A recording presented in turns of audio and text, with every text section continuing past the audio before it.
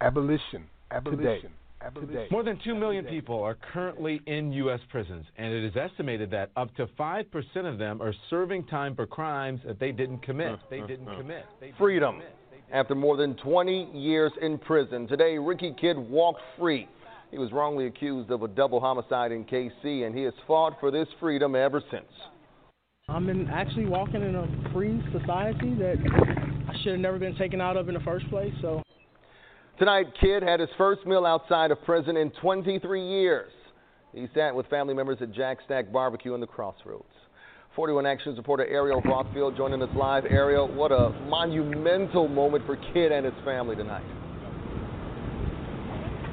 It was incredible to see him walk outside for the first time as a free man. This is a day he has been waiting for over 2 decades, ever since he was first put in jail. This is what dreams are made of. You watched me go to jail, and then you just watched me come out. Ricky Kidd, finally a free man. It's a wonderful feeling today. We dreamed for this day. I've dreamed for this day over the past 23 years, and it's finally here, and it's still seeking in, along with the rain. And it's not just the rain. Today, there were also tears of joy. Kidd hugging and kissing his sister for the very first time. These are your superheroes and a super happy client. With his attorneys and the people who fought for him. It took a lot of work to make that happen. Standing right by his side. It means so much, but it also is just such a hard moment to think of how much somebody lost all in one go. Neighbors heard several gunshots fired. They're looking for one or more suspects. In 1996, 2 people had been shot and killed. Kidd was charged and sentenced to 2 life sentences without parole. Even though he had told a 41 Action News reporter he had an alibi. This is how messed up my trial was. He was at the Jackson County Sheriff's Office filling out a gun permit application. Thank you. Thank you so much. Today, Kidd called that reporter as a free man. And he's not the only one grateful. Say yay! Yay! I'm going to be able to know him out here and not behind bars. His daughter, Infinity, now gets to have her dad. She was born months after he went to jail. I thought that I would go to Jackson County Jail in 1996 and walk back out with the understanding that they had the wrong person. And it took 23 years and a courageous judge and an amazing team to bring about this day. All we ever needed was one fair hearing to win this case, and we finally got it. As the sun set, Kidd left to go home with his family. Finally, a free man, with prison now in his rearview mirror. Believe that it's possible. Today, I'm showing you that it's possible, even at times where it seemed impossible. Now, one of the ways Kidd made it through the impossible, he tells me he would write, and that would fill his time in prison. Well, he tells me he hopes to continue writing with the hopes of writing a play. Reporting live in Kansas City tonight, Ariel Rothfield, 41 Action News. Wow, so much emotion jam-packed in this day. Ariel, thank you.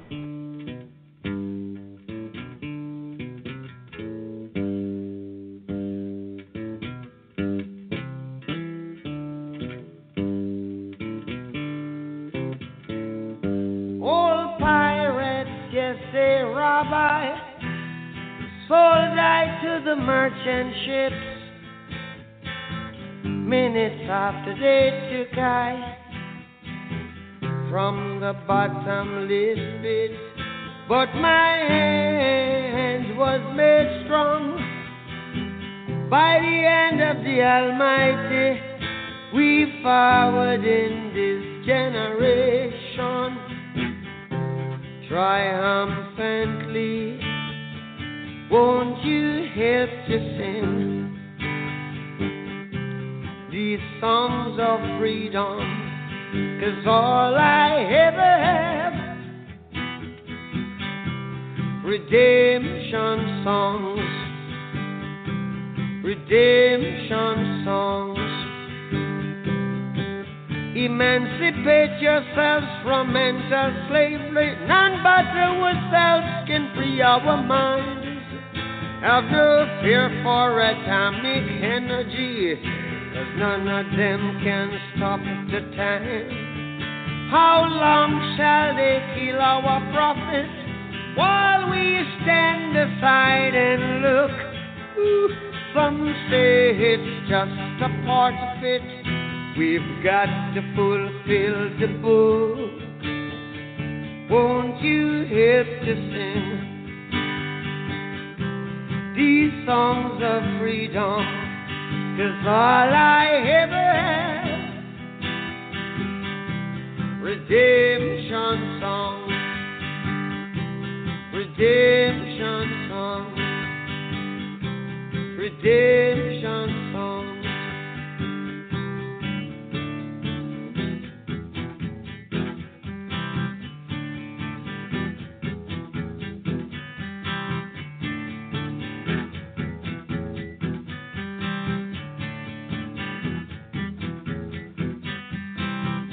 Emancipate yourselves from mental slavery. None but ourselves can free our mind. Oh, have no fear for atomic energy, 'cause none of them can stop at the time. How long shall they kill our prophets while we stand aside and look? Yes, some say it's just a part of it. We've got to fulfill the book. Won't you help to sing these songs of freedom? 'Cause all I ever had, redemption songs. All I ever had, redemption songs. These songs of freedom, songs of freedom.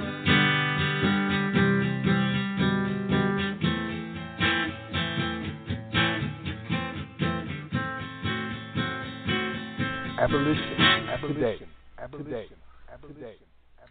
You just heard a 41 Action News report from 2019 about the day Ricky Kidd was freed after being wrongfully convicted of a Kansas City double murder he never committed. That was followed by Bob Marley's Redemption Song. Peace and welcome to Abolition Today, a weekly syndicated online radio program with specific focus on modern slavery as it is practiced through the 13th Amendment of the U.S. Constitution and by for-profit prisons worldwide. We air live every Sunday, 7 p.m. Eastern Standard, 6 Central, and 4 Pacific. Live streams and archived podcasts are available at abolitiontoday.org. My name is Max Parpis. I'm joined by my co-host, Yusuf Hassan. Peace, Yusuf. Peace and blessings be upon you, Max, and upon our entire listening audience. I mean, last week we aired Seeking Asylum from America, the Kyle Canty story, with guest co-host for the evening, asylum seeker Kyle Canty himself. This week, we're part of the Exoneration Nation featuring Ricky Kidd.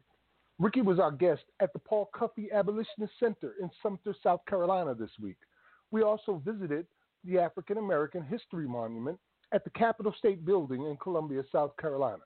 Tonight, we'll air that event in its entirety as Ricky Kidd embraced slavery abolition during his Freedom Lap 2020 tour, which celebrates his 1-year anniversary of walking out of those cages. We've got some good news to report also, but of course, first, let's hear from Brother Yusuf. How's your week been, man? I've had a great week, Max. You know, a lot of things happened this week, a lot of positive things happening towards the Justice Through Code at Columbia University, where we're going through the application process, reviewing applications and doing interviews for our upcoming cohort for those formerly incarcerated who will be coming into the program, learning code, and actually launching their careers in the technology industry. Also, we have even more greater news. Next week, our guest will be Dennis Siebo from Amend the 13th, New Jersey, and Kamal Wassett, lead organizer of the Abolish Slavery National Network, which officially launches August 28th. We also have the website that's now available at Abolish Slavery US. It's actually called abolishslavery.us. So that's the great news for this week. Well, you just let the cat out of the bag, brother. We wasn't supposed to tell people about that website until after next week, the 28th, remember? So if you do end up going to that website, remember it's a work in progress. We're still doing some tweaks on it and getting it together. But it does officially launch on the 28th, and there will be a professionally done video promoting the event, either going with the release of the website or immediately afterwards.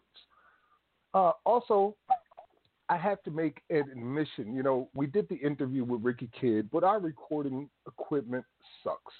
And I just didn't feel that it was professional enough for us to be able to air what we did at the Abolitionist Center. So we're going to have to do a fundraiser in order to get the equipment we need in order to do the best that we possibly can. So the Paul Cuffee Abolitionist Center needs help. And now that we have our 501c3 nonprofit status, we can ask you for a tax-deductible donation.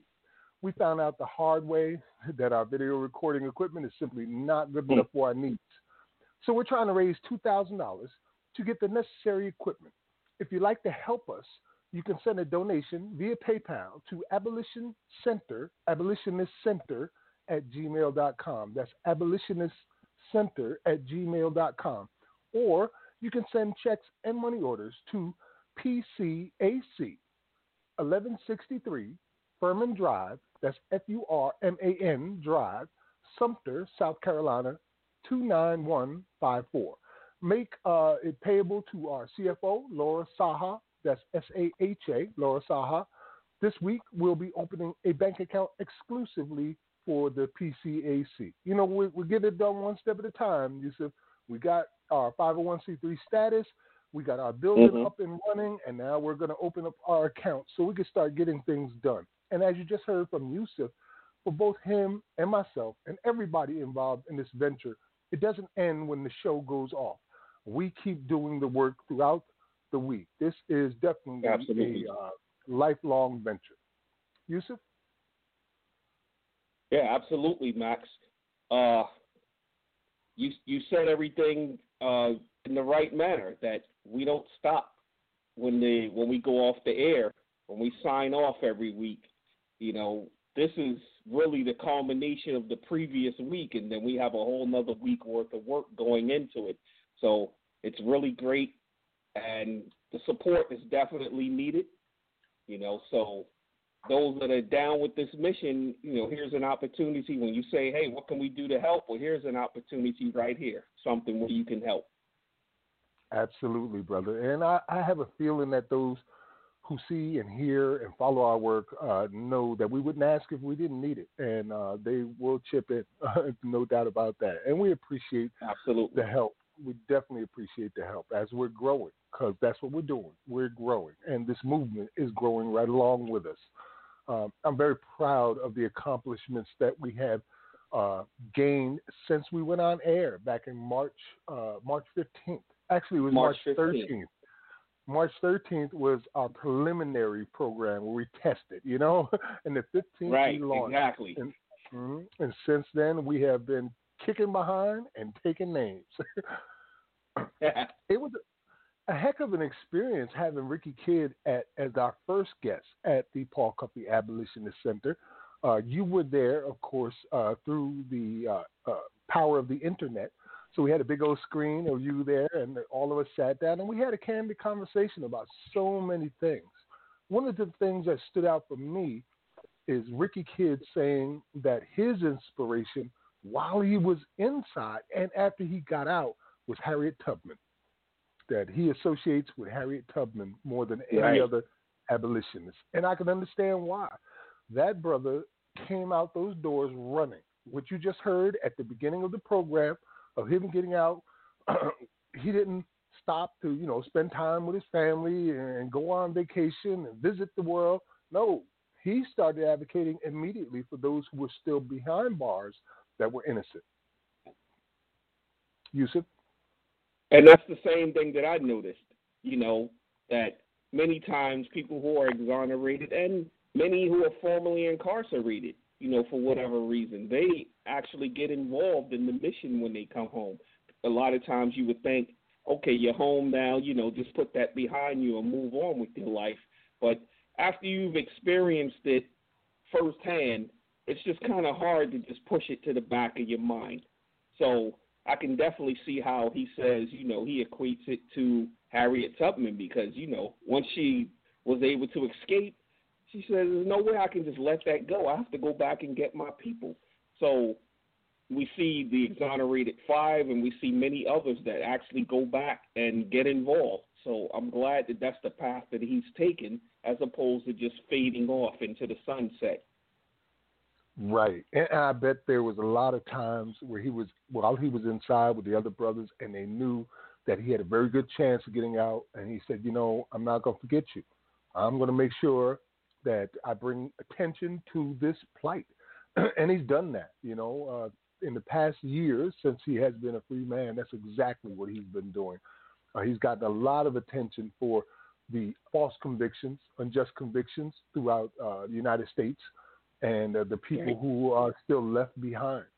One of my favorite parts of our time together at the PCAC was the poetry cipher. That was pretty awesome. For those that don't know, Ricky Kidd is a poet with a published book published through Prysmatic Dreams Publishing. You can find him at Ricky Kidd IAR, and check him out on Facebook there, and maybe pick up his book and show some support for him. He's currently on tour, going around the country during his Freedom Lap 2020, where he's going from place to place, meeting with organizers who are getting the work done. And we're proud to say that he thought we were one of those people who are getting the work done. And he's putting some light on them, as well as telling his story while he's going along. Yusuf? That's great. That's great, Max. And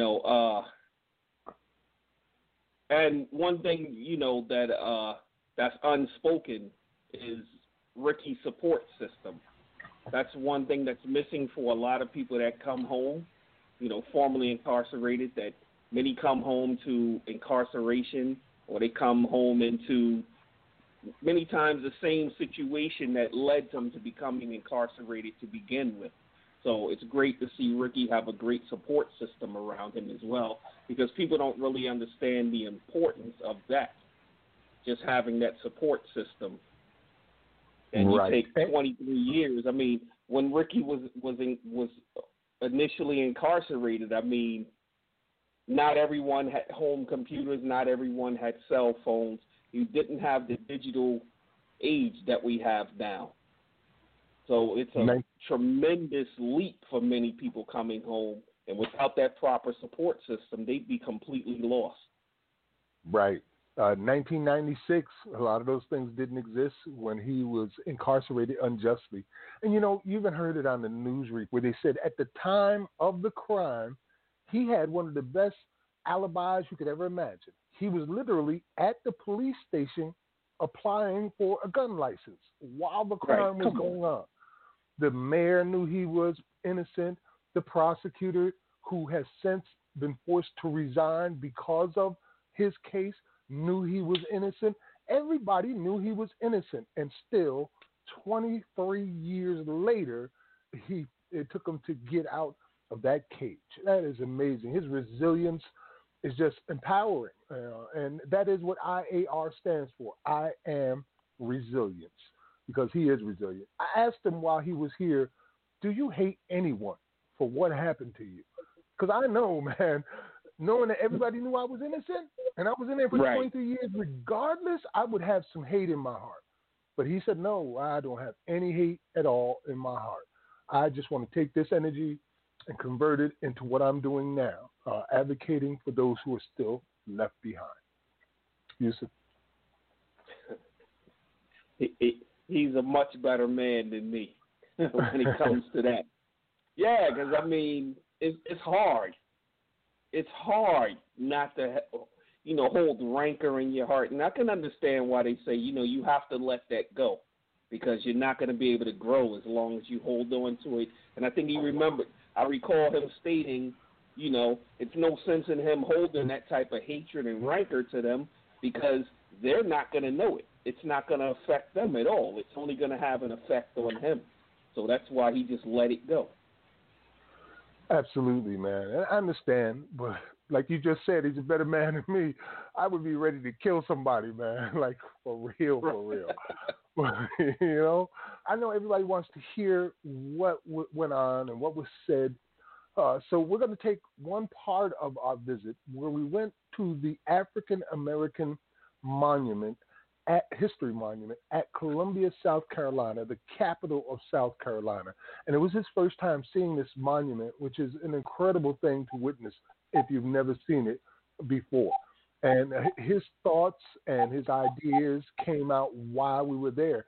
And we watched as he literally started embracing and then he finally embraced fully the abolitionist idealism, that what you're dealing with is legal slavery. And you can almost hear the bells ring in his voice as he's talking. So let's go ahead and play that visit for everybody to hear. And at the end of that recording, we'll also go right into our music break with X-Clan featuring Christian Scott with the song titled Prison. We're going to listen to this in its entirety, and we'll be right back with more commentary after that. Abolition. Today. Well, what do we have here? South Carolina. This is the home of the first state to secede, the last one to come back. Some of the deepest roots of racism is right here in this particular spot. We're live, and we have quite a bit of history right here. So, yeah, this is where the flag used to be right there in the front. See that statue standing there? Yeah. The flag was right behind it. So every day, the Confederate flag at the capital of South Carolina. Guns in him right there while he was doing his speech. Yeah, they had snipers targeting me. He had snipers on. I was the first abolitionist to speak here about slavery abolition since the 1800s. And we had a huge crowd here listening to me. And the freaking snipers had their guns aimed at me the whole time. I was literally one time away from death. All they had to get was an order or make a mistake, and that would have been it. Right here, that's where they got Mujahideen for burning the American flag. Yeah, that's what Mujahideen. And he didn't even burn it. We burned paper effigies. Yeah. Wow. When everybody started talking about taking down the statues, this is what they said we should take down. The African American history statue. Wanted to hear take that. Yeah, Ricky Kid here, Freedom Lab 2020. We're in Sumter, South Carolina. I am here. We're in Columbia. South Carolina. Columbia, South Carolina. We're at the state capitol, where we're talking about Max Parker led the movement to remove the Confederate flag right over there. Give them a quick shot again. Right over there where that statue is, right behind it is where the flag stood. And he pushed a strong campaign to have that removed. The first person to speak here, the first abolitionist. Wow. Yeah. So come with us. If you're there, whoever's there, thank you for being with us on this tour. We're here in Columbia, South Carolina, with Max Parker and Tribal Reign. We just come from the Paul Cuffee Abolitionist Center, where we sat down and did an interview with Max, Tribal, Star, Brother Yusuf, and myself. We did a poetry cipher. We're going to try to grab some of that footage to be able to share with you. It was a powerful moment, but we're here. We're here because this matters. This matters when it comes to the issue of wrongful convictions in this country. That sits on top of a bed of racism. It sits on top of a bed of power. It sits on top of a bed of all the ills that the criminal justice system was designed to do. I'm often being told, Ricky, stop saying that you're out trying to fix a broken justice system. It's not broken to abolitionists. It was meant to do exactly what it's doing, and they believe it needs to be abolished. I do subscribe to those notions. It is intelligent. Oftentimes people think abolitionists are radical or extreme or aggressive. They actually are intelligent and aware of history and context, that which many of us tend to lack.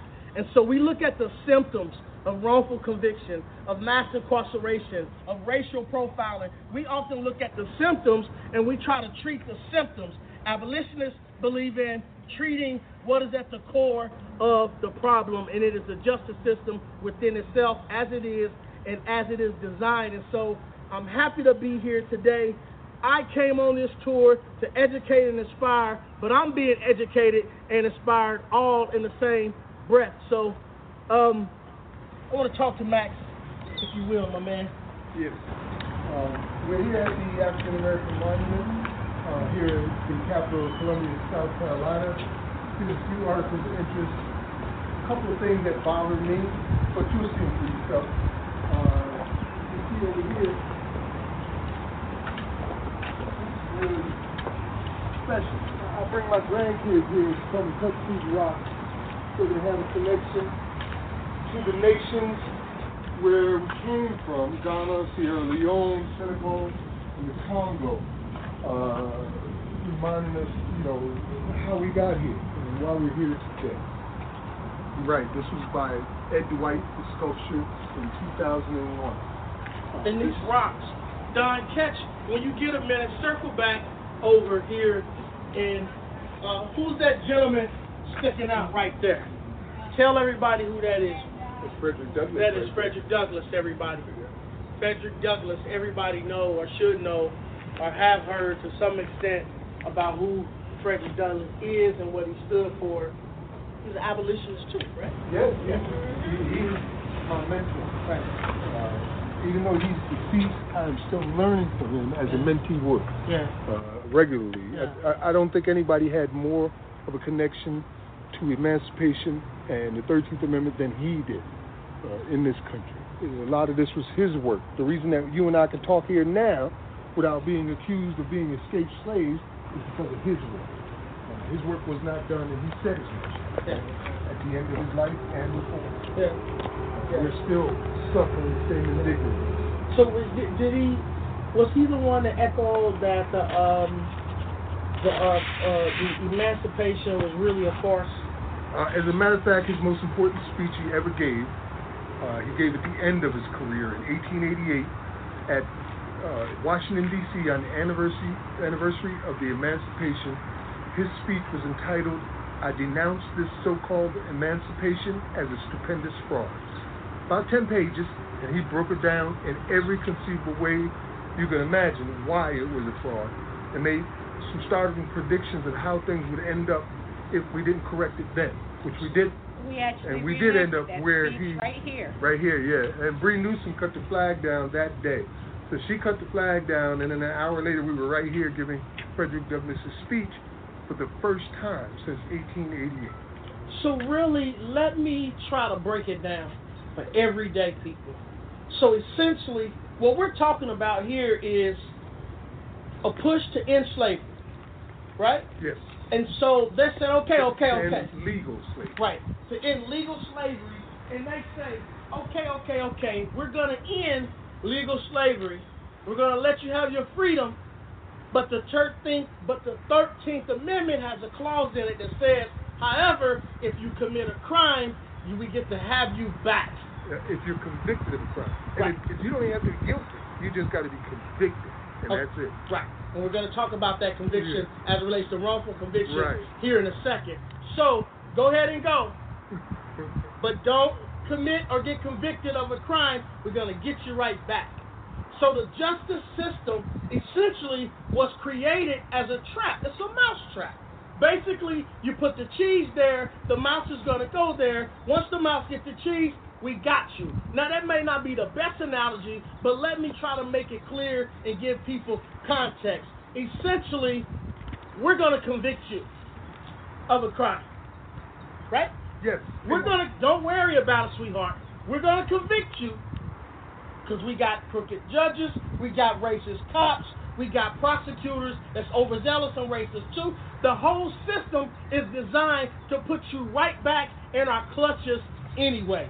So go free, sir. I remember, and we've seen in movies where detectives may have been escorting people in and out of court, and they say, go ahead and run. Go ahead and run. Because when you do, I'm going to shoot you dead. So, bam. Exactly. Walter Scott, here in South Carolina. Here in Columbia. Yeah, here in Columbia, South Carolina. Everybody remember the Walter Scott case where the guy had hopped out his car. It was a traffic stop. And he didn't want to go back to jail for what? Child support. Lack of payment for child support. He had already lost several jobs because of being incarcerated over child support that he couldn't afford. So he had been in jail twice for it and lost everything. On the third occasion, he refused. Like, I'm not going back. I'd rather run. And so he ran. And when he ran, this white cop shot him in the back 8 times. Not in the front, in the back. From a man who could barely run as it was. He had bad legs, he was overweight, and he wasn't running good. This guy could have tackled him, instead he murdered him. Michael Slater. That cop did convicted.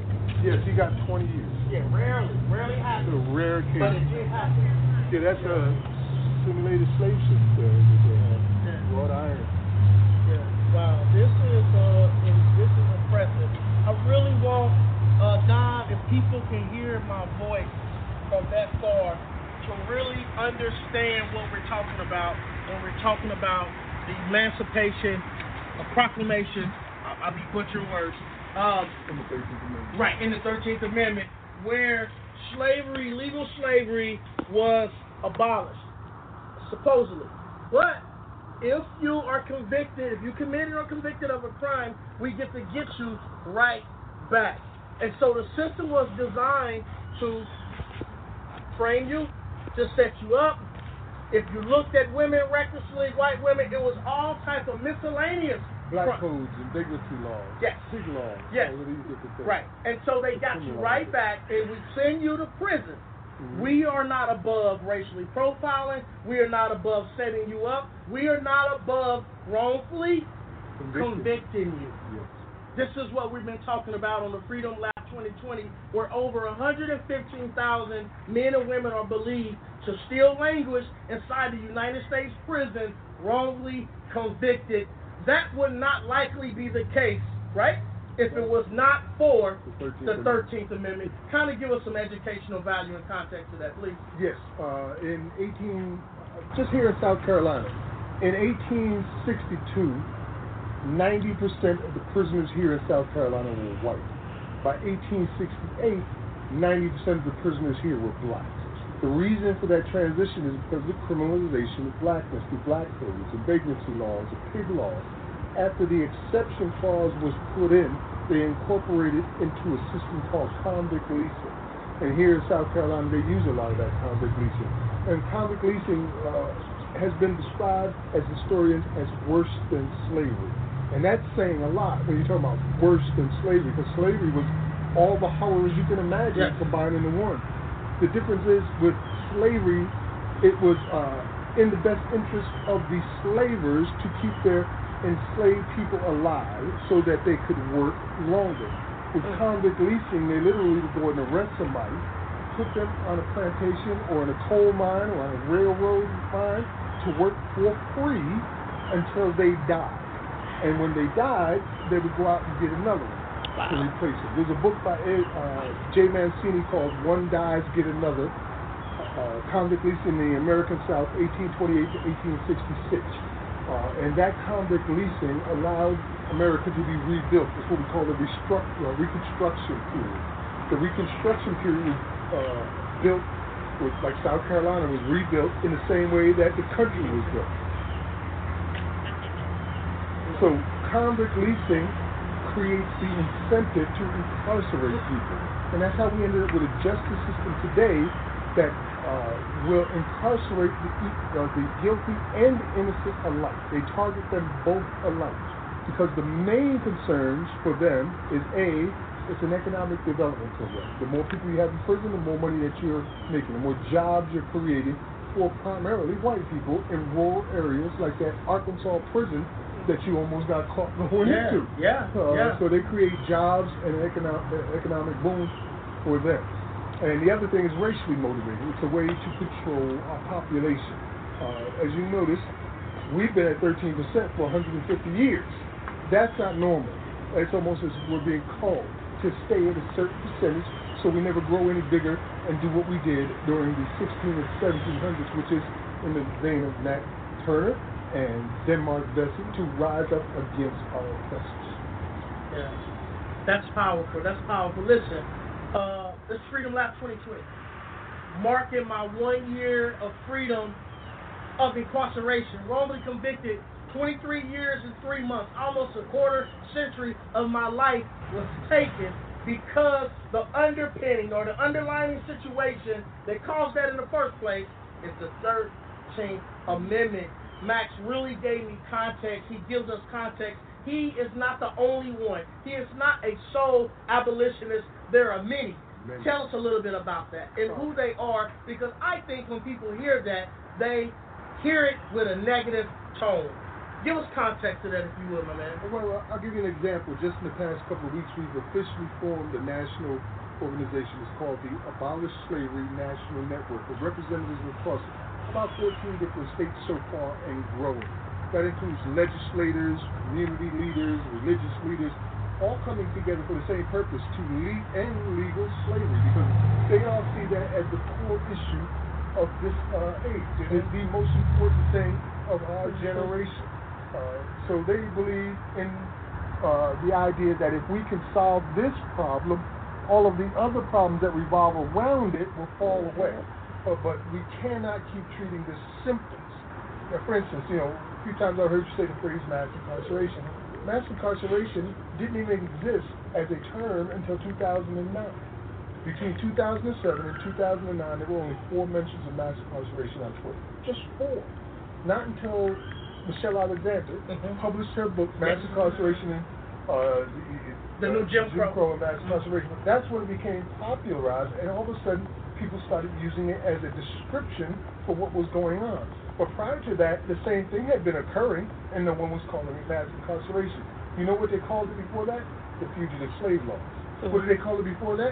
Chattel slavery. So now we call it mass incarceration, which is a misnomer. It doesn't actually describe what's occurring. If it were truly mass incarceration, affecting all people equally, there would be 5 million more white people in prison. But the truth of the matter is that 6% of the population, and that 6% are black men, 6% of the population make up 40% of the prison population. And the reason for that is institutionalized racism, which comes from a system, slavery and human trafficking, where people in power have used this system against us now for 150 years. Go figure. And so you really give it context. I really, really enjoy being here, meeting you for the first time in person. Max, I knew you while still on the inside. You and your wife, Tribal Rain, pushed to help me come home. You was a strong supporter. So to come down here and to meet you guys face to face after they told me that I would never do that. Essentially, they might as well told me, keep talking to them on the phone because you're never going to see them ever in person. You have life without because we own you. Literally.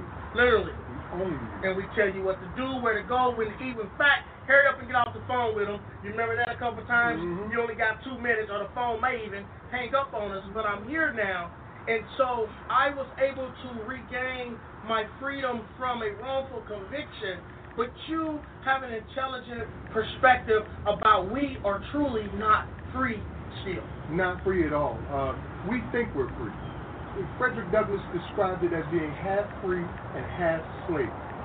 And what he meant by that is you can walk around free right now, but at any moment the potential exists that you could be arrested for no reason at all, potentially killed, and probably incarcerated because you've been criminalized. Your life has been criminalized based on the color of your skin.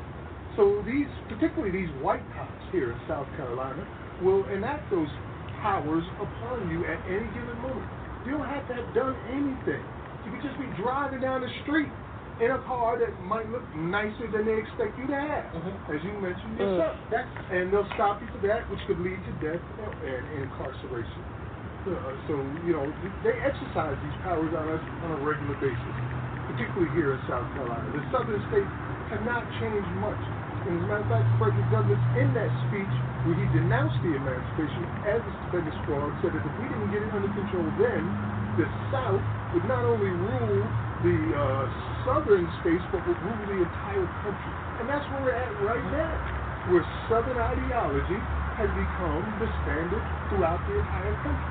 And it's why these racist statues are everywhere you look that they have erected. And they didn't erect them during the period of Reconstruction. They erected them right after Martin Luther King was shot, as if a smack in our face. Like, we done killed your leader, and now we're going to put this statue of E. Lee over here so we can remind you where you're at. And every day that someone would come here to the state capitol for, I think it was over 80 years, they would have to walk under that flag of the Confederate traitors who tried to overthrow the country. And South Carolina's Capitol proudly displayed it, not just to remember their heritage, but to remind us where we were.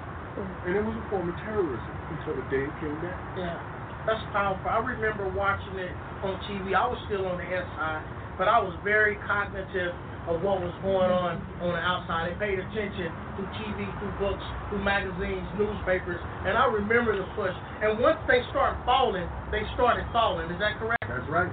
So when we set precedent, and once we got that flag down, I mean, put it in perspective. We took the flag down from the capital of the South, from the home of the Ku Klux Klan, from the first state to secede, and the last one that came back. That flag has been up there as a middle finger in our face for generations, and we finally got that down. And after us, everybody started following us saying, let's get rid of these things, because they're just terrorism objects to remind us that we are supposed to be inferior and slaves subject to a white man's authority. That's just something that we had to put it into. Yeah. Listen, guys. Freedom Lab 2020. August the 1st, we took off from Kansas with the Midwest, or with the Miracle of Innocence organization, executive director Chris Island. We shot from Kansas over to through Missouri, down to Columbia, Missouri, where we stopped, and 21 exonerees were invited to an NBA virtual game. The NBA supports the work of the Innocence Network and trying to exact change when it comes to wrongful convictions. We left there, went to St. Louis. We went to St. Louis, and I introduced you to Barry Roberson, a guy who'd been claiming innocence for many years, told the parole board he was innocent. He was silently convicted, shot off to prison. He kept telling the parole board that, and every time he did, they set him back 5 more years. Until his family said, please, Barry, come home. His kids were little kids, they're grown kids now. He said, please, Daddy, come home. It forced him to go in front of those people's face and tell them that he was responsible so that he can go home. He's now fighting that wrongful conviction from the outside. He started a business, Diversity Cleaning. Ironically, it's a business that cleans up COVID-19 mess and spills when there's a positive case detected anywhere. He now also employs felons who come home so they can have a fresh start and some type of income. We left St. Louis and we slid over to Arkansas. We just mentioned that real quick, where we took you to where LaQuanda Faye Jacobs spent 21 of her 26 years in prison. 21 of her 26 years in prison. We showed you that ugly mess. It was ugly, it was horrible, it was a little scary. We showed you that we skirted up out that thing because, like he just said, you could get pulled over and you're done. We're in the middle of nowhere and we would have been done. They would have threw a false charge. I already just did 23 years for a false charge, so I know what that's like. Some drugs. Yeah, absolutely.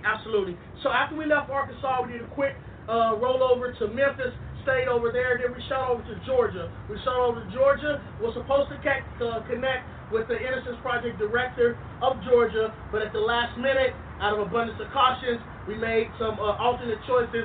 We'll be taking some time to go on a Zoom with them where we can unpack some of the facts as it relates to Georgia's wrongful convictions. I did give you some of the numbers. We rolled in, and the study suggested it was 1,600.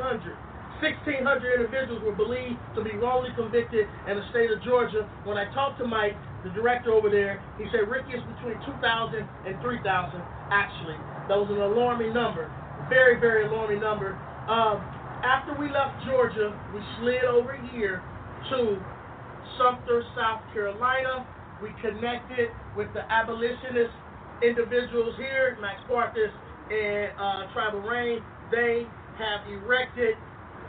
Tell them what you guys got going. Well, we have established a nonprofit 501c organization called the Paul Cuffee Abolitionist Center. It's called that because Tribal Reign is a descendant of the abolitionist Paul Cuffee.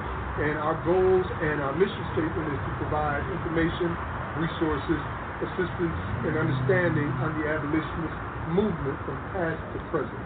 And we say that specifically past to present because we're still here as abolitionists trying to end slavery. Frederick Douglass was very clear when he was done that slavery was not over. And he passed that baton on to the future generations. And we're here now trying to solve that problem in our lifetime. We may not be able to do that. We accept that. This is a fight that we've been in now for 400 years. It didn't begin with us, and it may not end with us. But we are trying to make sure that I got 18 grandchildren.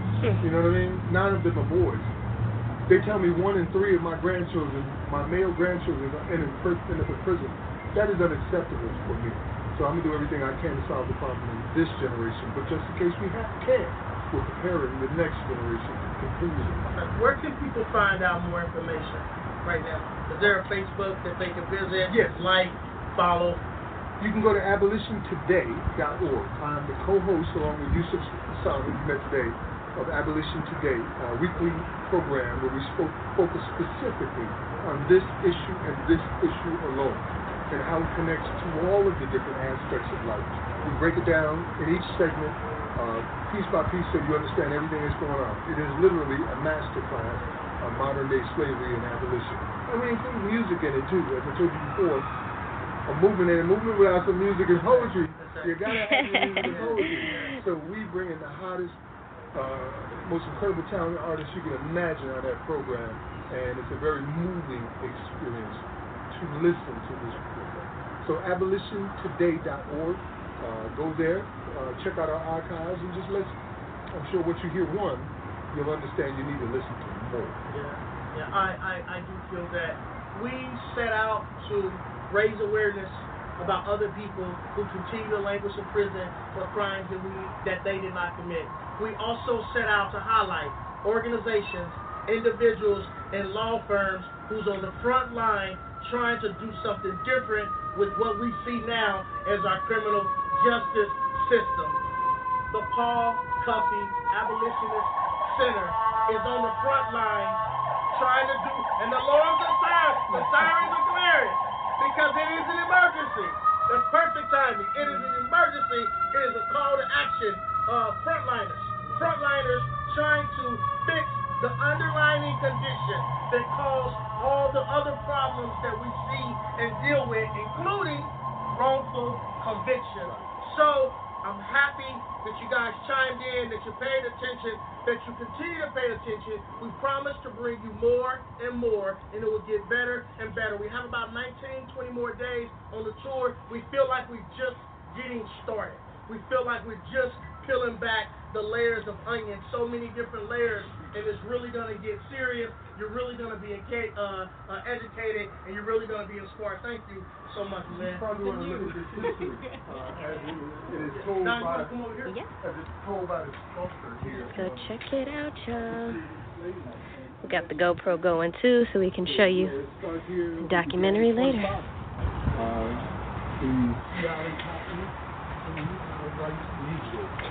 That's where it all began. And then they trace it through the transatlantic slave trade, how many millions of us were lost during that period, and then towards the chattel slavery period in South Carolina and beyond.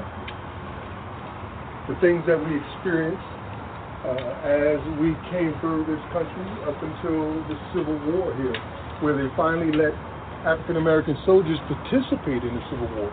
And I remember listening to Frederick Douglass's biography where he explained in his meeting with Lincoln, he asked for the African-American soldiers to get the same pay as the white soldiers were getting.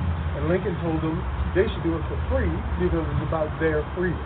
And that's the type of attitude they had towards us. They weren't even willing to pay us as soldiers who literally turned the war. 200,000 of us fought in that war. And without us, this would be the Confederate States of America, and not the United States of America. It would. But we never got any recognition or any compensation for our participation. And then it came up to emancipation. This is supposed to be Mother Harriet Tubman right there. And it shows everybody is so happy because of emancipation.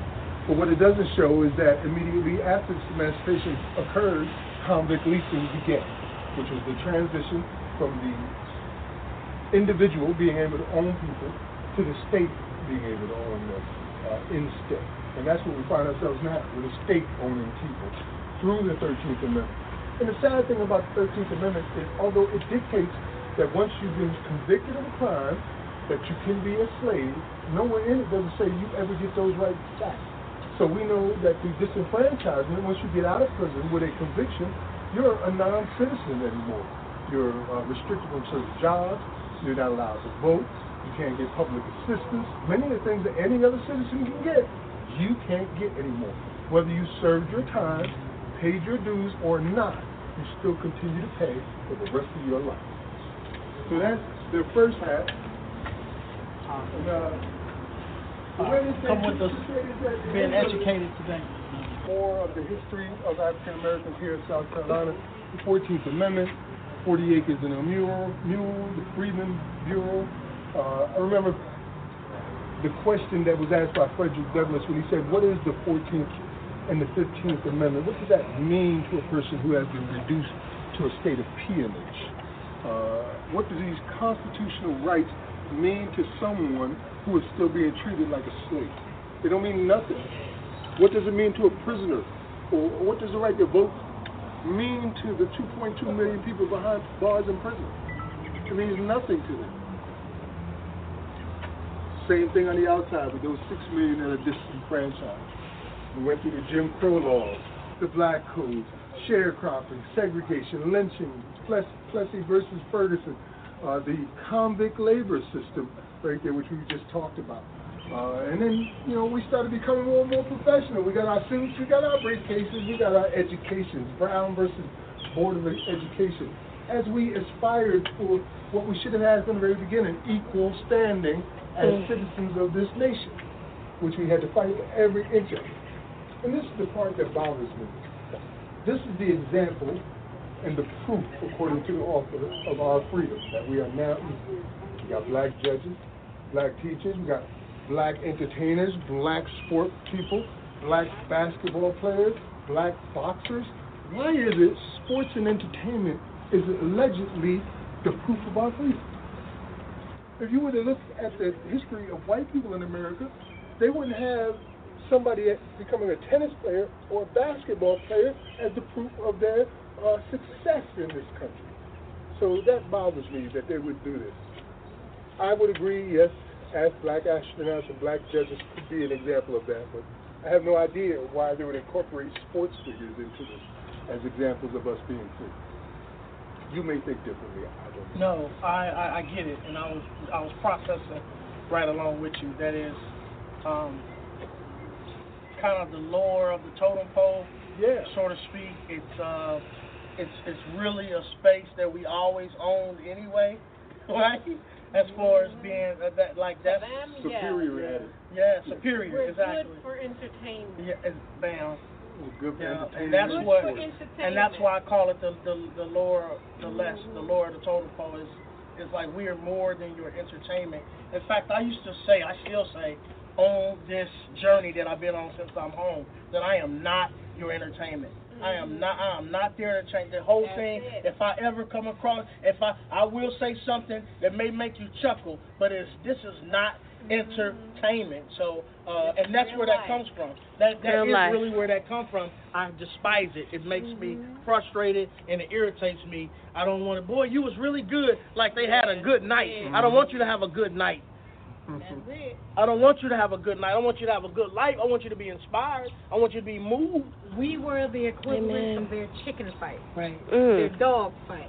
We still gave are. them entertainment, and that was all that we were good for. Yeah. Behind bars, they have gladiator fights, and you're aware of that. I am aware. Where people are betting on two black men, or two men, period, fighting each other, potentially to the death, for someone's entertainment behind bars.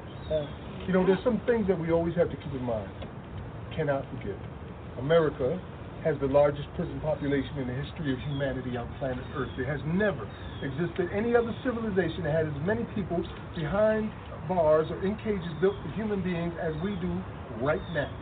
And that system has spread globally to the point where the third largest privately owned corporation on the planet is a company called G4S. G4S is a prison company. They employ more people on 3 continents than any other company on Earth. How did we get to the point within 30 years that a company that didn't exist until the Clinton crime bill became one of the largest companies on the planet? It's because our system of slavery has been exported all across the world now. So you can go to a place like Ghana, for instance. Their oldest prison is I forget the name of it, but it was built to hold 600 people. As we speak right now, there are 6,000 people in this prison built to hold 600. The images that I saw of these black men sitting in a cage with their knees to each other's backs. It's the only way they could fit in there. And if they're gruel, if anything at all, there's no health care. Literally, they just stack them in there until they die. And they're making money on each and every one of them. So G4S has become one of the largest companies in the entire world. And it's followed by Geo Group, which is, the G4S is a subsidiary of the Geo Group, which is founded right here in America. We created these systems in America, and now we've exported them all across the globe.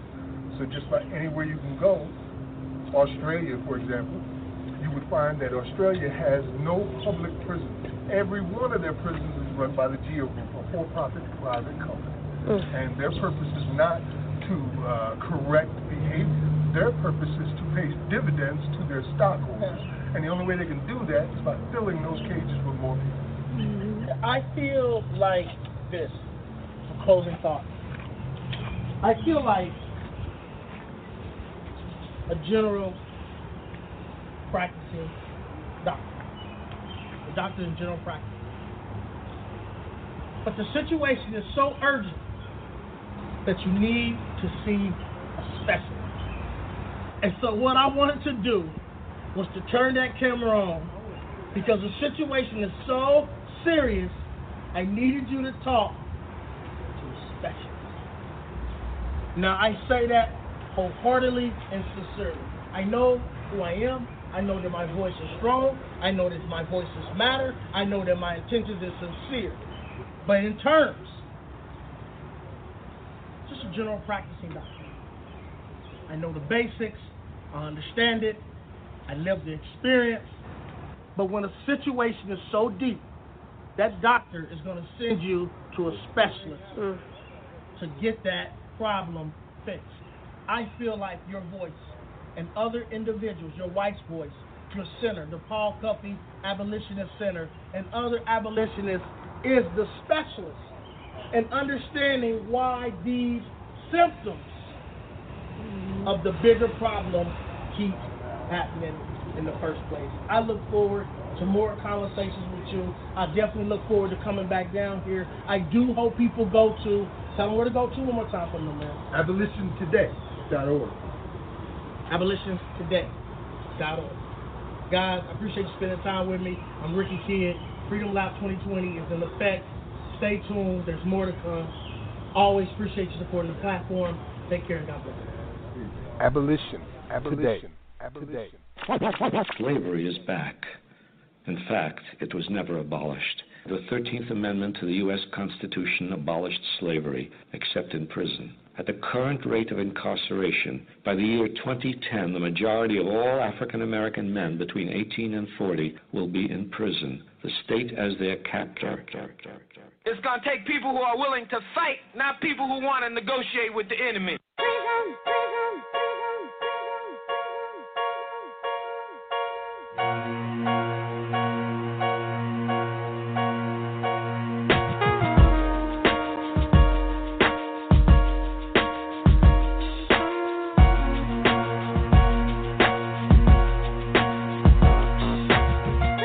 The pits of life containment, where reform and discipline are labeled enslavement. From rites of passage to stacking the raiment, we're sporting the iron bars and gracing the pavement. It's just like cavemen from the pages of myth, cohabitating in darkness while we wallow in filth. Generations of jewels will trickle down to abyss as blood stains these prisons like the pyramid glyphs. Guilty or innocent agents of government treat our hoods like picking ground. All sagging uniform and thugs, they represent racial stereotypes. A profile for the oppressed. When you witness genocide every day, you get the hint that the ghettos are cold like a lab experiment. As young women and men street hustle before they 10, graduating from juvenile halls and up the river to the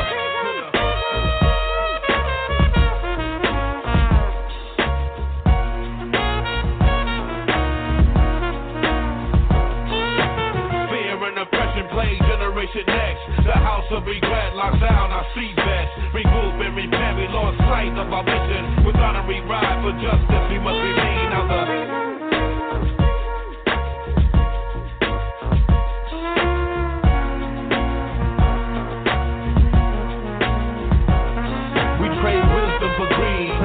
for wealth, fools wait for lockdown to find the knowledge of self. I bang hard on the left but never fiend for cream. If you borrow you owe it, if you take it you know you're going to the penalty for criminal states. If you're herb or bird man, you study running from Jake. I circle with street soldiers that build and plant states. Free the land from Babylon, my skills educate. In these United States it stands no debate. The description of law makes the communists a hate. New world, a new focus. The streets need to deal with new purpose. The eldership is lacking. The circus of misguidance is deep. In prison state of mind, I had you dead in the street. Yelling PIMB and you stress. Fake player cards to rest. Tell youth to stay in school, research and manifest. Slave ways from the whip to the gauge. From street to the cage, you stand just poke a dagger. And 12 heads beside if you keep your street swagger. Or keep between bars, this crazy world gets fatter. I'm a key fucking lesson why I don't the mad hatter. Rock a arm off my dog cause I deal with life matters. It's strange in the sound of my people and what's matter. We make devil's pie and put our hands in the batter.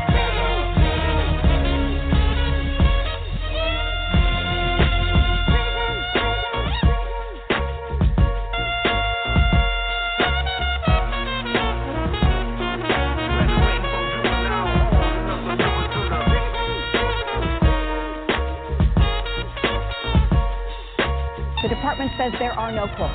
You say there is. Well, I can tell you, I'm a police officer. There are quotas in the NYPD. These NYPD officers are speaking out only to the I-Team. But you go hunting, like bounty hunting for the rest. In a two-part I-Team exclusive, Sarah Wallace uncovers the explosive allegations.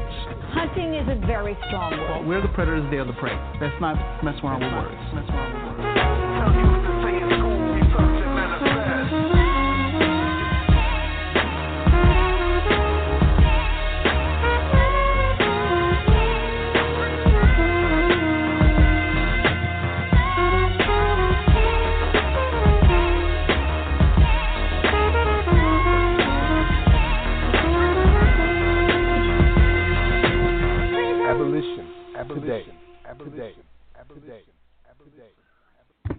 Welcome back to Abolition Today. You just heard our meeting with Ricky Kidd at the African American History Monument in Columbia, South Carolina, and that was followed by X-Clan featuring Christian Scott with Prison. Yusuf? To the East Blackwards, Max. Yeah. X-Clan, man. I was a big fan back in the day, man. And, Brother Jay, laid down some really good lyrics.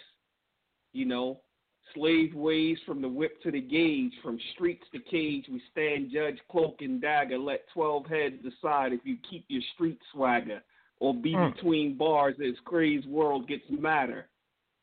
Man. Again, and most people would listen to the song and just be caught up in the beat and not really paying attention to the lyrics. And this, goes across the board. If we talk about Public Enemy and many of the other artists like that, that they're telling you this stuff right in the lyrics because it's known. It's known. This is no secret as to what's going on. Yeah, man. That song as a follow-up was really fitting. because that's what we're talking about. Absolutely. These prisons are being used as modern-day plantations. Like, it's not even figurative. We have literal prisons that were slavery plantations, like Parchman Prison out in Mississippi and Angola Prison out in Louisiana. They were literally prison of slavery plantations. Right. So, yeah, it was fitting. And, you know, as I said earlier, I was very proud to see his transition from a reformist to an abolitionist and fully understanding the bigger picture. As he pointed out, you know, we focus on core issue. We focus on the problem itself and not the symptoms. But so many people are stuck like the snake, the urubu, the snake eating its tail, focusing on the symptoms and completely ignoring the source of the problems. Yusuf? Absolutely. You know, and that was eye-opening because, you know, as we spoke earlier before that portion that you just played, you know, it was not that he didn't understand, but he didn't understand the importance of it. Mm-hmm. And as you guys took your tour, you know, you could hear the eye-awakening moment he had, and that's what happens to a lot of people. I mean, I recall when I first learned of the significance of it, because anyone that's ever been, you know, incarcerated before or, you know, have a loved one incarcerated, you see all of the symptoms that go on, but until you really look at how it is codified in law, then you say, well, wow. You know, and it's something that I'm actually working on behind the scenes where I want to really start questioning, did the North really win the war? You know, but that's something for a future date once I finish my research, you know, as to... Sorry? Mm-hmm. Oh, you don't have to question. Frederick Douglass answered that question for us in his denouncement speech. Absolutely. He absolutely did. He absolutely did. It's something that I want to, you know, I want to lay it out from a scholarly position. You know, if you just come out and say, hey, you know, the North didn't really win the war, you know, people would think you're crazy, just like we're saying, you remember when you and I were in Ohio and we told the director of that center there, you know, that slavery still exists. And, you know, she jokingly said, well, they got people in, you know, in shackles and getting whipped somewhere. You know, she just didn't get it. Right. And that was the director, a black woman, of the museum, African American Museum in Ohio, who had no clue whatsoever about the 13th Amendment. That blew my mind, that we were the first ones that had to tell her that it even existed. Right. Yeah. You know, I thought it was a profound moment to see him and his fiancee, Dawn. Shout out to Dawn. They're expecting a child. Also, congratulations to them. Awesome. But see them touch the 4 stones from the nations in Africa that they came from here to the United States and in South Carolina. I thought that was a profound moment for them and all of us to see them be able to make that physical connection at that moment. And he did ask about the denouncement speech that Frederick Douglass made in 1888. And just a heads up, we are in the middle of a project right now where we have, we're up to about 60 volunteers right now who are going to get together and make a collage of that speech where everybody gets to say a portion of it. And we'll be presenting that in the next few weeks to our viewing and listening audience. Yusuf? Yeah, that's a very exciting venture. I can't wait to hear how it turns out because it's such a dynamic speech. And to hear it in our own voices, you know, it's going to be really dynamic. It's going to be very insightful. And I know the way you do your mixes, you know, it's going to be something really great. Yeah, I'm looking forward to that as well. You know, he made a pledge to us while he was there, and this is how much he really cares. And he said, you know, in Missouri, we don't get any compensation for wrongful convictions. I didn't even get an apology. It just opened the door and let me out, and that was the end of that. But, you know, in some states you do get compensation. But he said there is a lawsuit that he has, and he expects to win it in the next year. against the state. He says, Max, when I get that money in, we're going to make a major donation to the Paul Cuffee Abolitionist Center. And I thought that was heartwarming to hear that, because truth be told, it's brothers like him and sisters like him who have been wrongfully convicted, who have been released and received compensations that would be more than willing, I suspect, to help the type of efforts that we're involved in, because they don't want to see anybody else have to live through what they lived through. Right. Yeah, inshallah, that happens. God willing, that happens.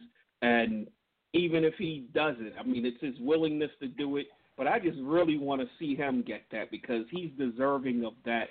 I mean, 23 years is a very long time. I mean, a day to be in jail or prison when you're innocent is a very long time. So magnify that over the course of 23 years. I really want to see him become compensated for that. It's a shame that the citizens of the state of Missouri are going to have to foot the bill as opposed to those who actually put him there. It's not coming out of their pockets. It's not coming out of their pension funds. So that's the part that bothers me, but I really want the brother to actually be compensated for his loss. So do I, man. He said that the cost of his incarceration over this 23 years was nearly $500,000.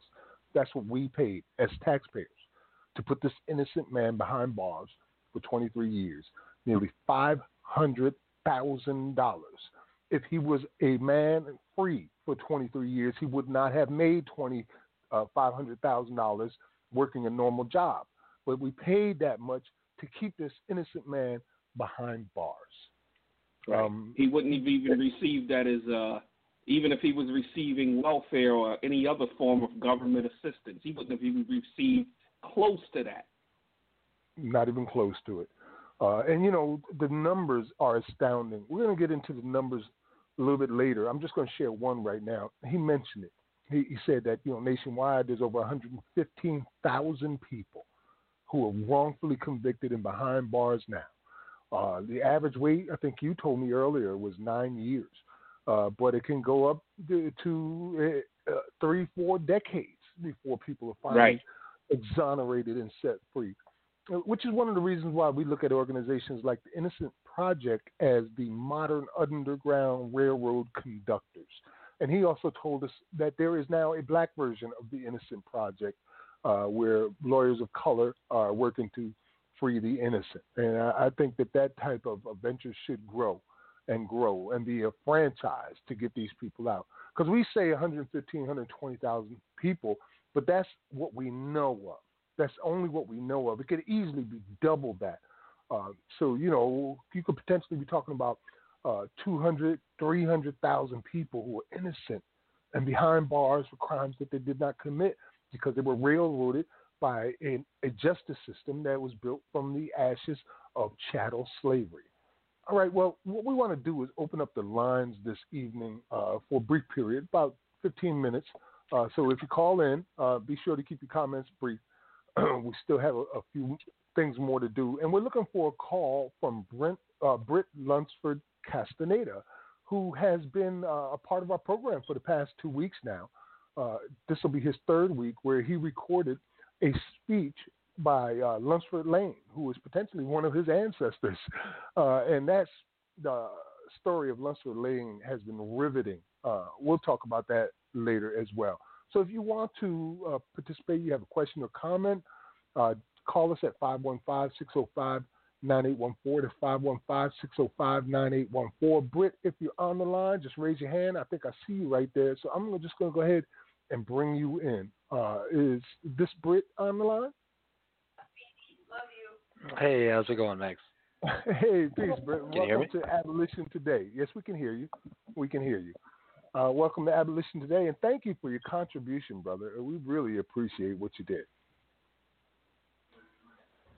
Definitely, yeah, man. I'm grateful to be able to participate. I've been on the sidelines seeing y'all with the new abolitionists and doing this, so it's forced me to dig into history myself a little bit further. So, good stuff. Did you ever find out whether or not this is one of your ancestors? Not yet. No. Not yet. And the Ancestry.com thing, it goes back to around the time he was born, but I can't, like, that particular individual that I was able to find, I can't recall their name right now, but they weren't in Raleigh at the time. So the name Lunsford, I'm just gonna have to keep tracking it down. All right. Well, that sounds like an inspirational journey, man.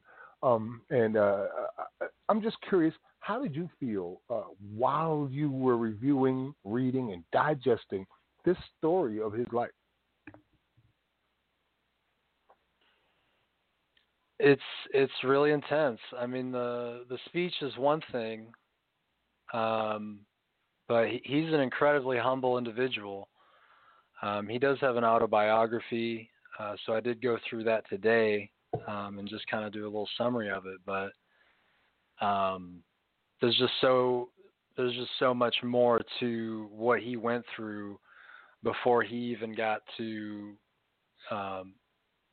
the point to where he was ready to buy his family's freedom. So for me, it's just intense, just because on one hand I'm just trying to absorb it and keep track of what's happening, and on the other hand just trying to, in my head, keep the conversation straight. You know, we're talking about slave owners, we're talking about people who were slaves, we're talking about a man who not only bought his family's freedom, but he bought his own freedom. But even before that, I mean, he bought his freedom for $1,000. But before that, he was paying $100 to $120 a year just to reserve his own time. So he's basically renting his own time for himself. Yeah. Yusuf? Yeah, Britt, thank you again for, the readings that you've done on it. And I'm just curious, what led you down this path? How did you get there? I mean, just from following the abolitionist, the new abolitionist #1, and then just seeing the offer to dig through the Black Abolitionist archive of speeches. I'd click through, and I think, I initially clicked on the L's, and there was Lunsford Lane. So again, Lunsford being part of my family name was that initial connection, and just in my eagerness to be part of this project and just to record it and get it submitted, I completely forgot that little detail to make that clear, there's that connection there of just the same name. But which is strange to me, because for me it's a family name, it's a surname, but for Lunsford Lane it's his name, and Lane is his surname. But I mean, I can't even begin to understand the complicated history of names. So it's mainly just been following this movement, and just trying to figure out how I can be involved, or how I can just put my energy to it. For those that are not aware, we made the call weeks ago asking people to go through the Black Abolitionist archive that we provided for them to look through and find a speech and bring it back to life. Some of these speeches, potentially the one you read, have never been heard since the original speaker wrote them down or said them. So we're reclaiming this history and sharing the wealth of wisdom and experience that come from these abolitionists and what they went through, to remind us of our roots. These fights didn't begin with us, and they don't end with us. So I appreciate you doing that. I got one more comment for you, one more question for you that I'd like to ask. You've been listening to the show that we've had on today, right? You heard the encounter that we had with Ricky Kidd? A little bit, not the whole thing. Oh, okay. So, well, whatever you heard. But I'm gonna catch it again. You can watch the video of it, because there is a video that covers that. We only heard the audio, but you can check out the video of us right there at the monument and see the imagery that inspired him so much. So, any comments on that before we go to the next segment? again, I'm going to catch up with that specific point, but I did hear just a little bit of what of what inspired him, and it's been y'all, and it's been just this whole thing. So, just again, thank y'all for the space and the place that y'all create, and I've been inspired, and at the end of this week, I'm going to start a stream. That's going to be 6 hours a day on Twitch, and I can put those in the comments, information for that, but it's just focused on abolition. It's called the Global Abolition Station and Freedom Mind Tour. And so we're going to be mixing a little bit of information, obviously starting off with George Jackson on the August 21st for that day, but mixing information and entertainment. So, and I'll be playing some Abolition Today post broadcasts as well. So again, thank y'all for making the space, and again, like I said, I've been inspired to do the same. So much appreciated, Brother Britt. Indeed, man. We'll be playing the final segment of his speech tonight, where Britt Lunsford Castaneda reads Lunsford Lane's story, and the final part of it is very powerful. Make sure you stay till the very end of this program so you can hear that. All right, Brother Britt, we look forward to hearing more from you, and we're looking forward to your global abolition statement. Provide us with the link so we can share them with our listeners and supporters. And thank you for the support you've shown over the years for us and the abolitionist movement as a whole. Peace and God bless, brother. Yeah, much gratitude. Peace. All right, that was Britt Castaneda, and as I said, you'll hear more from him tonight. And follow us on our social media pages. We give opportunities like this for people to participate and to reclaim history and bring it back to life. And if you want to be a part of that, all you got to do is just go ahead and follow us on our social media pages, where we let you know when these opportunities are available. Yusuf? And this is just further proof as how the abolitionist movement is growing, where we see people are getting the information and then they're going into other lanes, because we have no presence on Twitch, and now he's getting ready to put a 6-hour program on Twitch. So that's just another avenue for us to spread the message even further. And Twitch connects to the younger generation, so the younger generation will be coming up with being taught from younger ages about this, as opposed to going through 30, 40, 50 years of life of indoctrination of the 13th Amendment lie, when they're going to be, young teens, tweens, and early 20s learning about this and growing up with that information. Yes. And it's a shame, really, that they have to learn this through media platforms provided by people like us rather than in school.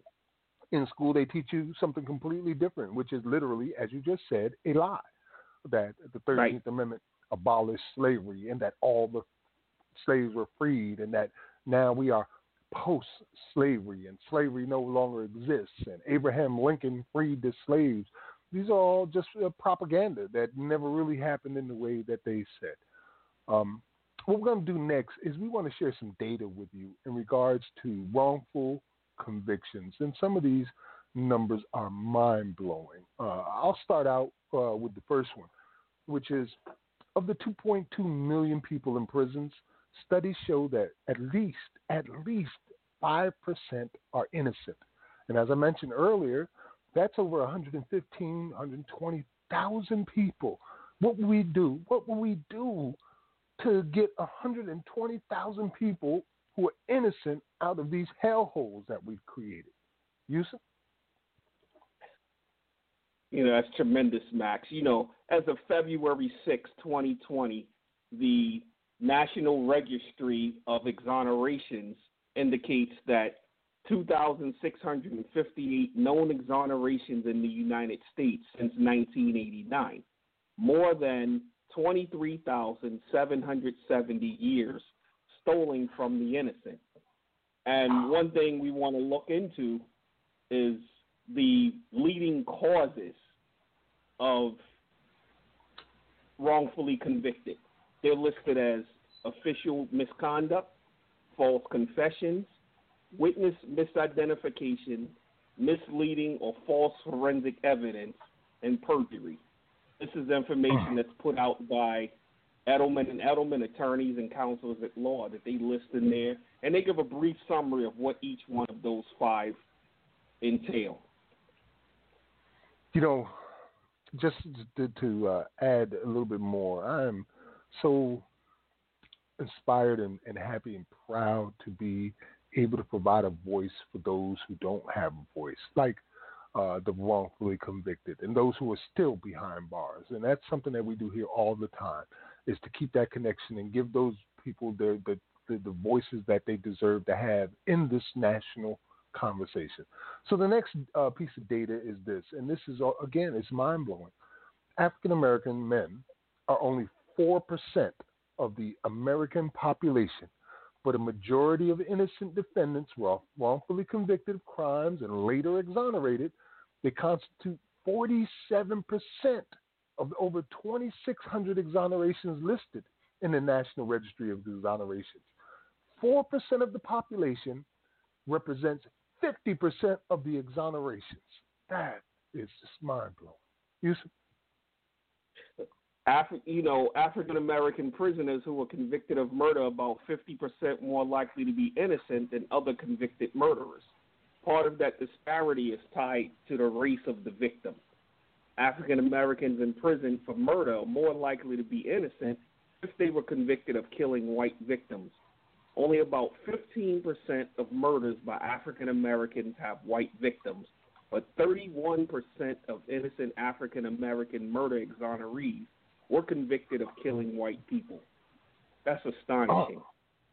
It's crazy, man. These are crimes against humanity, and here's the data for you right there, showing that the American government is guilty of crimes against humanity, which has been ongoing now for 400 years. Well, the next piece of data is that the convictions that led to murder exonerations with black defendants were 22% more likely to include misconduct by police officers than those with white defendants. In addition, on average, black murder exonerees spent 3 years longer in prison before release than white murder exonerees. And the 168 who were sentenced to death spent 4 years longer on death row. They get us at every single angle, man. The discrimination doesn't stop once you go behind bars. It continues even worse there. Yusuf? Right. And many of the convictions of African-American murder exonerees were affected by a wide range of types of racial discrimination, from unconscious bias and institutional discrimination to explicit racism. And one other thing that I'd like to point out, this National Registry of Exonerations has so much information. You know, we have a link, but you can actually go to all the other stuff that's available on the website. They break down the percentage of exonerations by contributing factor, like mistaken witness ID, perjury, false confession, and they give you all the numbers. All the numbers are right there, so where you can see that how big of an effect it is across the board. And then there's also another portion where they talk about why so few misdemeanor exonerations are even reported. Because even all the numbers we just mentioned, they're only talking about felonies. That's not even talking about the large numbers of people that have misdemeanor charges. And, you know, a lot of times they don't even take up those cases because so much time has been given to those that are, you know, convicted of felony charges that they don't even have the time to deal with the misdemeanors, because by the time it would even, you know, process through the court, the person is already home, you know, but they have very large numbers there. So that's something that, you know, people should also look at that link. It's also part of the same link within the National Registry of Exonerations, Max. Man, in 20 years, just 2 decades, we have stolen 24,000 years from people's lives in America. The vast majority of them being people of African descent, descendant of slaves. And that is shameful. It's beyond shameful. So I just want to conclude this portion of our program with a thank you to Ricky Kidd for stopping through here and shining a light on the abolitionist movement in the way that he did. And I look forward to hearing more from this fellow abolitionist over the years to come as he fights to gain the freedom of those who have been wrongfully convicted in this American system of legal slavery. Yusuf? Yes, definitely thank you to Ricky, and for him even bringing this information onto his platform, because as I just mentioned earlier when we were dealing with Brick, this is going beyond our platform. It's rising up on other platforms as well to show just the level of importance it is through this system of injustice that we're witnessing on a daily basis. Now, Max, before we go on, I just wanted to mention a couple of articles. I'm not going to go in detail with them, but we want to show how old this situation when dealing with exonerations. There's an article that mentions Alabama pardons Scottsboro boys after 82 years. And for those who aren't familiar, that was the 9 black teenagers that were charged with raping 2 white women back in 1931. It took them 82 years for them to even be exonerated. We know the well-known case of George Stinney Jr., a young 14-year-old that was charged with the rape and murder. The article says it took 10 minutes to convict 14-year-old George Stinney Jr. It took 70 years after his execution to exonerate him. The article will be up for those who are interested in reading about that. Then there's another article put out by the Innocence Project where it mentions from Emmett Till to Purvis Payne, black men in America are still killed for crimes they didn't commit. And one other portion, if you give me one second, just one thing that we don't really even consider in these numbers, because we have these numbers because this is what's been reported. But we know the history of lynching in America, and I've actually will put up the article with the history of lynchings in the United States. And we know that many lynchings were the result of the mob mentality convicting people before they even got to go to court. And there's no recordings of those. The NAACP says between 1882 and 1968, 4,743 lynchings occurred in the United States. So how many of them were innocent of their charges? We'll never know. They never got the opportunity to be exonerated. So that's all I wanted to say on that, Max. One thing I've learned over these decades of being an abolitionist is that however bad things are reported to us and we read about them, they're usually 10 times worse than we thought. So just whatever you hear, just multiply times 10, and that's closer to the truth than what you actually hear. We've still got a couple of segments left, and I want to take an opportunity to thank our sponsors and introduce our newest sponsor, Jailhouse Lawyers Speak, of course, the I Am We Prison Advocacy Network, Same Urge, Quakers Uplifting Racial Justice, the Paul Cuffee Abolitionist Center, Prysmatic Dreams, Punks for Progress, and our newest syndication partners, the Black Talk Radio Network. For those that know my history, I spent 7 years as a co-host on the program New Abolitionist Radio before I branched out into our own program here at Abolition Today. And I'm happy to hear that they are on board as one of our syndication partners. So thank you to the Black Talk Radio Network. We're coming up to the last couple segments. We usually provide you with a quote to think about and remember until next week. So we're going to go into that segment now. Yusuf? Sure. My closing quote comes by way of 2019 exoneree by the Bronx Attorneys Conviction Integrity Unit from the 1991 murder conviction where detectives from the 47th Precinct in the Bronx had coerced I'm sorry. The information got transferred wrong. Had coerced Hugh Burton into falsely confessing to the murder of his mother, Keziah Burton, when he was just 16 years old. His quote is, "My advice to other innocent people in prison is don't stop. Don't give up. Continue to fight. Don't lay down. The moment you lay down, that's when it's over." Hugh Burton, 2019. Awesome.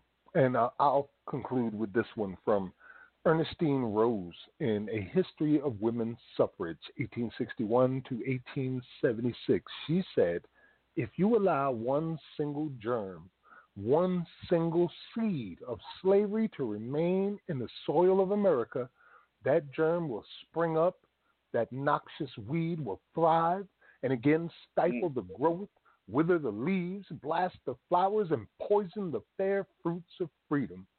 And the 13th Amendment was that seed of slavery, which has now blossomed into a poisonous forest of horrors that is seen worldwide. I just want to say thank you for listening today to the Exoneration Nation featuring Ricky Kidd and absorbing this information along with us so that when you walk away from this program today, you will, as I have mentioned in our discussion with Ricky, be moved. And hopefully you share this information and the program. So thank you for being here and participating and listening with us to this. Once again, I'm Max Parthas. Please consider making a donation to the Paul Cuffee Abolitionist Center so we can go ahead and get that recording equipment to further advance our efforts here as abolitionists in the United States. Peace and God bless to everybody. Yusuf? And that brings us to our Bridging the Gap segment from the Black Abolitionist Archives, a speech by abolitionist Lunsford Lane, read by Britt Lunsford Castaneda. And this is part 3 of 3. In part 2, Lunsford Lane was literally kidnapped from jail and then tarred and feathered for daring to speak of slavery abolition. In this final segment, he is reunited with his family in a daring escape to freedom. This segment will be paired with singer Seal performing the classic song, People Get Ready. We'll be back August 23rd with guest Dennis Febo from Amend the 13th, New Jersey, and Kamal Wassett, lead organizer of the Abolish Slavery National Network, which officially launches August 28, 2020. Remember to subscribe to our Abolition Today YouTube page for all the news, information, and music you hear on the program. Also remember that Abolition Today is available to be listened to on Spotify, on iTunes, on Stitcher, and also on CastBox. And it may be on a few others that we're unaware of. Until next week, think about abolition today. Peace and blessings be upon you all. Abolition today. In his reference to the tar and feathering being the equipment of an anti-slavery lecturer. I never professed that my heart was full of abolition, but I now stand in this platform and say that if any man ought to be an anti-slavery lecturer, Lunsford Lane is the man. I was set at liberty by the people who said, "Now we have done what we wish to do. Now go home and be not afraid. You may do what business you please, and you shall not be hurt." We merely wished to let the aristocracy know that they should not have their own way. I went home, and there was confusion and almost death. My family and wife were in mourning and sackcloth, expecting to hear I was hung. When I entered the house, though I was so strangely dressed, my wife embraced me with cheerfulness and commenced taking off my coat of tar and feathers. She had scarcely commenced when the house was darkened by those who put it on. They asked me when I expected to leave town. "Tomorrow," I replied. "I suppose you have business to do," they remarked. "If so, go on and do it, and don't feel embarrassed." A guard was stationed around the house to defend me, but I dared not trust myself to sleep in the house, or hardly out of it. I slept at the house of Mr. Smith, the man of whom I bought my family. The next morning I went to see Mrs. Hayward, the owner of my mother. To my great joy, she told me she had concluded to let my mother go free, as I was her only child, and it would almost kill her to part with me. She said, if I ever felt able to pay her $200, I might do it. My friends, Mr. Boylan and Mr. Manley, then assisted me to get money for my certificates of deposits. I paid it over to Mr. Smith and took his bill of sale. It was then near 12 o'clock, and there was a great crowd gathered in the public streets. There was not so great a crowd when Lafayette went through Raleigh. From the free remarks that were made as they moved toward the depot, Mr. Loring judged that it was not safe for me to go there. I was therefore put in a carriage and taken by a roundabout way to a spot on the railroad about 1.5 miles distant. My family were put aboard at the usual place, and the crowd were looking for me anxiously, but knew not where I was. An arrangement was made with the conductor to stop when I gave him the signal. He did so, and I jumped aboard. This was Tuesday morning, and I stopped not till on Thursday morning I stepped my foot on the free land of Philadelphia. It was on the 26th of April, about 9 o'clock. I had the happiness to imagine I heard the shackles fall from these dearer to me than life. The bill of sale was then read to the meeting by Mr. Spear. It was like a bill for selling any other property. It stated that Mr. Smith sold to Lunsford Lane a dark mulatto woman and mentioned the child by name. One was named Alex in the bill. I named him Alexander, said Lane quickly. I want all that belonged to us. As the children were mentioned, one after another, they rose or were raised up before the meeting, exhibiting the bright countenances of young immortals, such as the people of this nation buy and sell, as they do swine. Now, said he, as he concluded his story, I have not a dollar in my pocket, yet I think there is not one here who feels richer or happier than I do. That was a speech by Lunsford Lane that was published in the Western Citizen in 1842. This is a speech from the Black Abolitionist Archives. Thank you.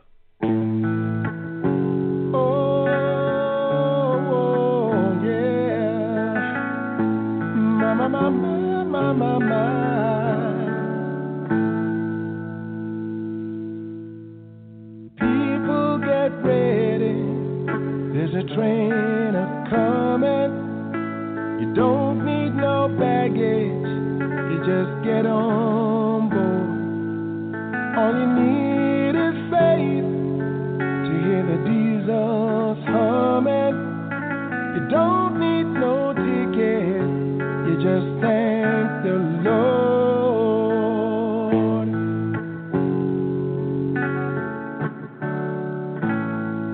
So people get ready, there's a train to Jordan, picking up passengers from coast to coast. Faith is the key, open up the doors and board 'em. There's hope for all among those who love the most.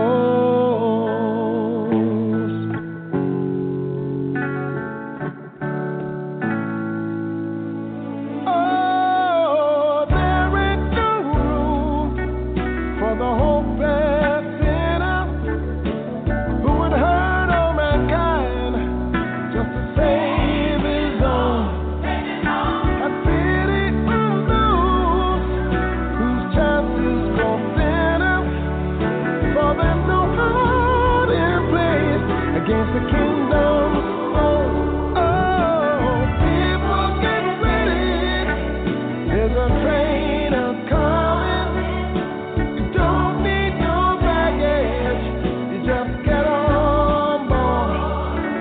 All you need is some faith to hear the diesels humming, and you don't need a ticket, you just thank the Lord. One more time, people get ready, there's a train a-coming. You don't need no baggage, you just get on board. Oh,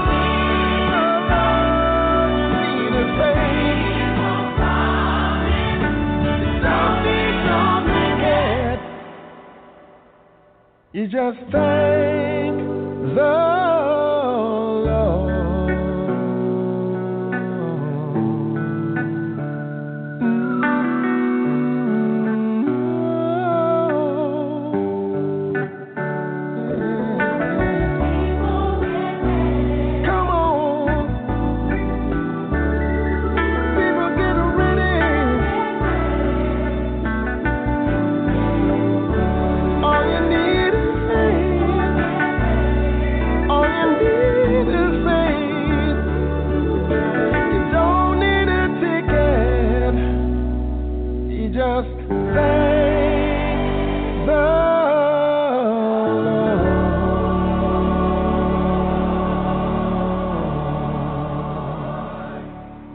Abolition. Abolition. Abolition. Abolition. Abolition.